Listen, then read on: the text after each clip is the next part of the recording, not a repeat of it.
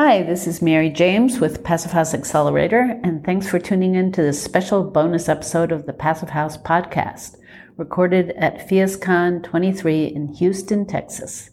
And a big thank you to Zola Windows for their support of the series.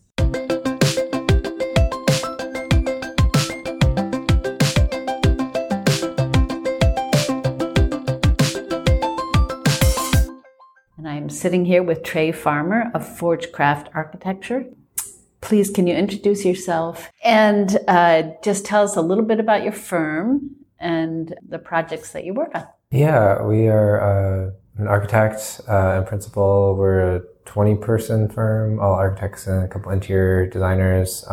We do passive house, custom homes, a lot of affordable and supportive housing, and sort of emerging tech, so some like 3D printing, modular, that kind of thing. But we like to look at novel problems, like to build housing and work on work that's gonna make a difference in people's lives, and push on exciting things. And being here at the PhiusCon, is like really so much fun being sort of among the tribe, and so many great talks and seeing people who I've been looking up to for years and getting to meet them and learn from them. It's been incredible. So you said 20-person firm, which seems like when I first talked to you a few years ago, your firm was a lot smaller than that. Yeah, we were about 8 people going into COVID, and so we've grown quite a bit over the last 3 or 4 years. Which has been really fun. We've got this like incredible new group of people working with us who are all like excited and incredible designers and people. And so it's, just like culturally, it's been really fun having that kind of growth shift and new blood. So yeah, most of that work has been on the affordable housing, supportive housing, like tax credit side. So we're doing a lot of that work around Texas and a little bit around the country. That's really exciting. So there's the affordable housing is being funded by, or partially funded by tax credits? Mm-hmm. Yeah, so those there's kind of a few different mechanisms of those, but they're funded through HUD and the state, and they're competitive tax credit projects. So they're like a very aggressive timeline and schedule, kind of the way they work. We've got these like really amazing kind of mission-driven clients. So like we're working with a women and children shelter to create permanent supportive housing for some of their people. And working with another group that we were actually one of the tour projects of the PhiusCon this year, Temenos Permanent Supportive Housing, which is a 95-unit supportive housing project for formerly unhoused people in Austin.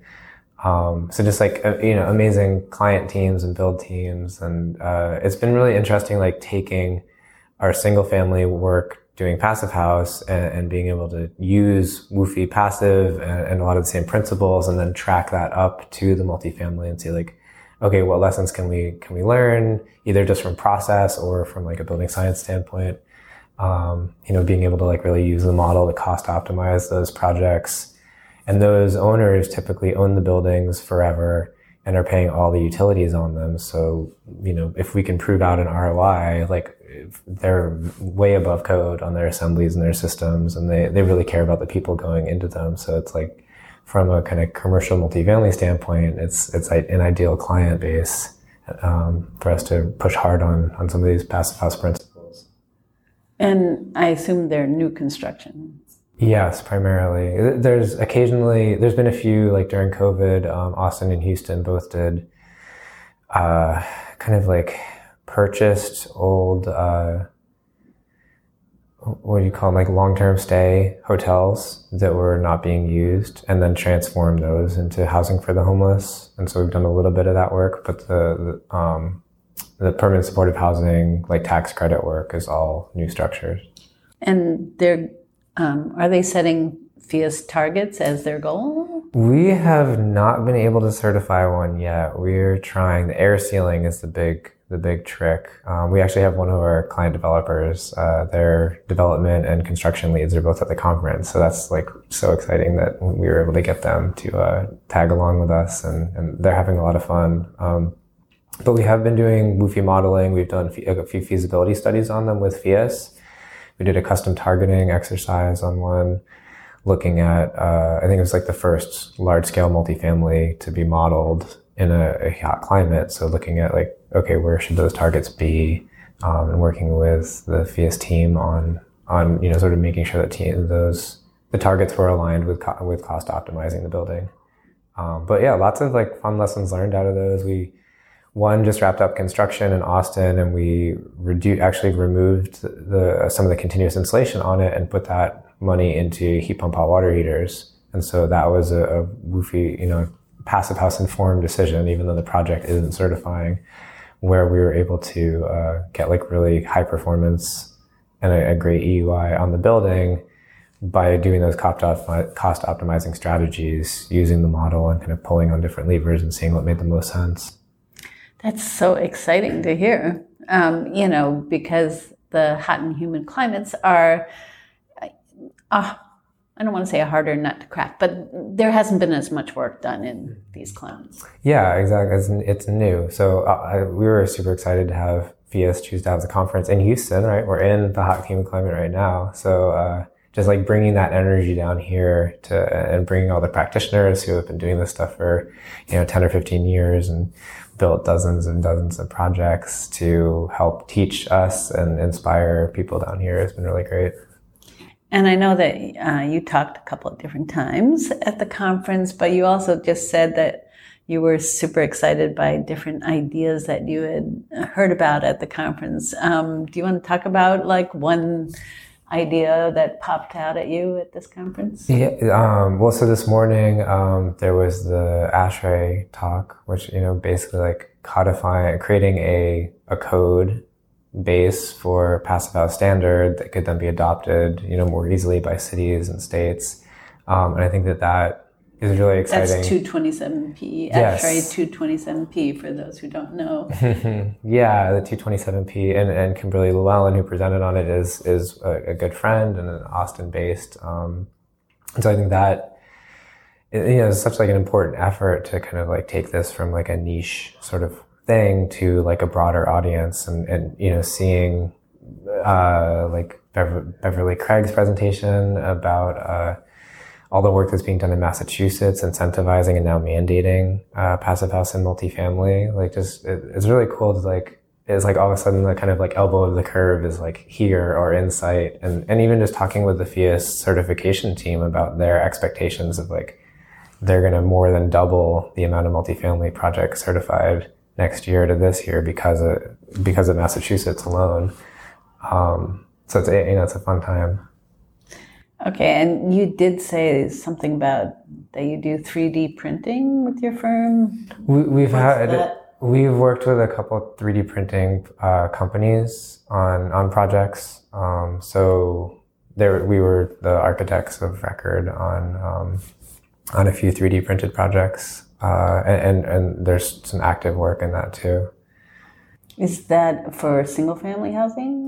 Yeah, so far, all of the 3D printed work is single family detached homes. It's still like a really nascent technology. So there's a number of companies in the space. There's Icon is a big one that's based in Austin. And then there's a couple in Houston and a couple else around the country. And as far as I know, all of them are still just printing single family homes, but I know that they're all working on being able to print like multiple stories and do party walls to do multifamily and that kind of thing. But they're all, I don't know, lots of different business models and sort of nascent kind of startup tech. Yeah. And are any of them setting high performance passive targets? We have talked with a couple of them about passive house. So a few different ones have approached us about passive houses. So I'm hopeful that we'll be able, maybe next time we talk, we can talk about the first 3D printed passive house. But at the moment, there has not been a 3D printed passive house to my knowledge. Okay, well, one of the things that really struck me at the conference was, and I am not going to remember the exact number, but there was a really large number of power outages in Texas within the last 3 to 5 years. I don't remember exactly, but I was surprised at the frequency, and that must be an issue that comes up for you when you're marketing or talking to people about Passive House is resiliency. Am I leaping to assumptions here? Or is that correct? No, not at all. Yeah, we had the kind of snowmageddon, winter storm Uri, which is sort of that first COVID winter, and I think everyone thought it was a one-off, and that was in national news, right, about millions of people without power in Texas for quite a while. Our house was without power for about 3 days and performed really well, right? Like it was very much in line with the Rocky Mountain Institute studies in resiliency and sort of like livable hours. And so after 3 days in single digit weather, our house got down to about 50 degrees. And if you consider like our design temps are like 47 is the winter design temp. So our houses are not meant to be withstanding weather of that temp, that kind of like temperature delta.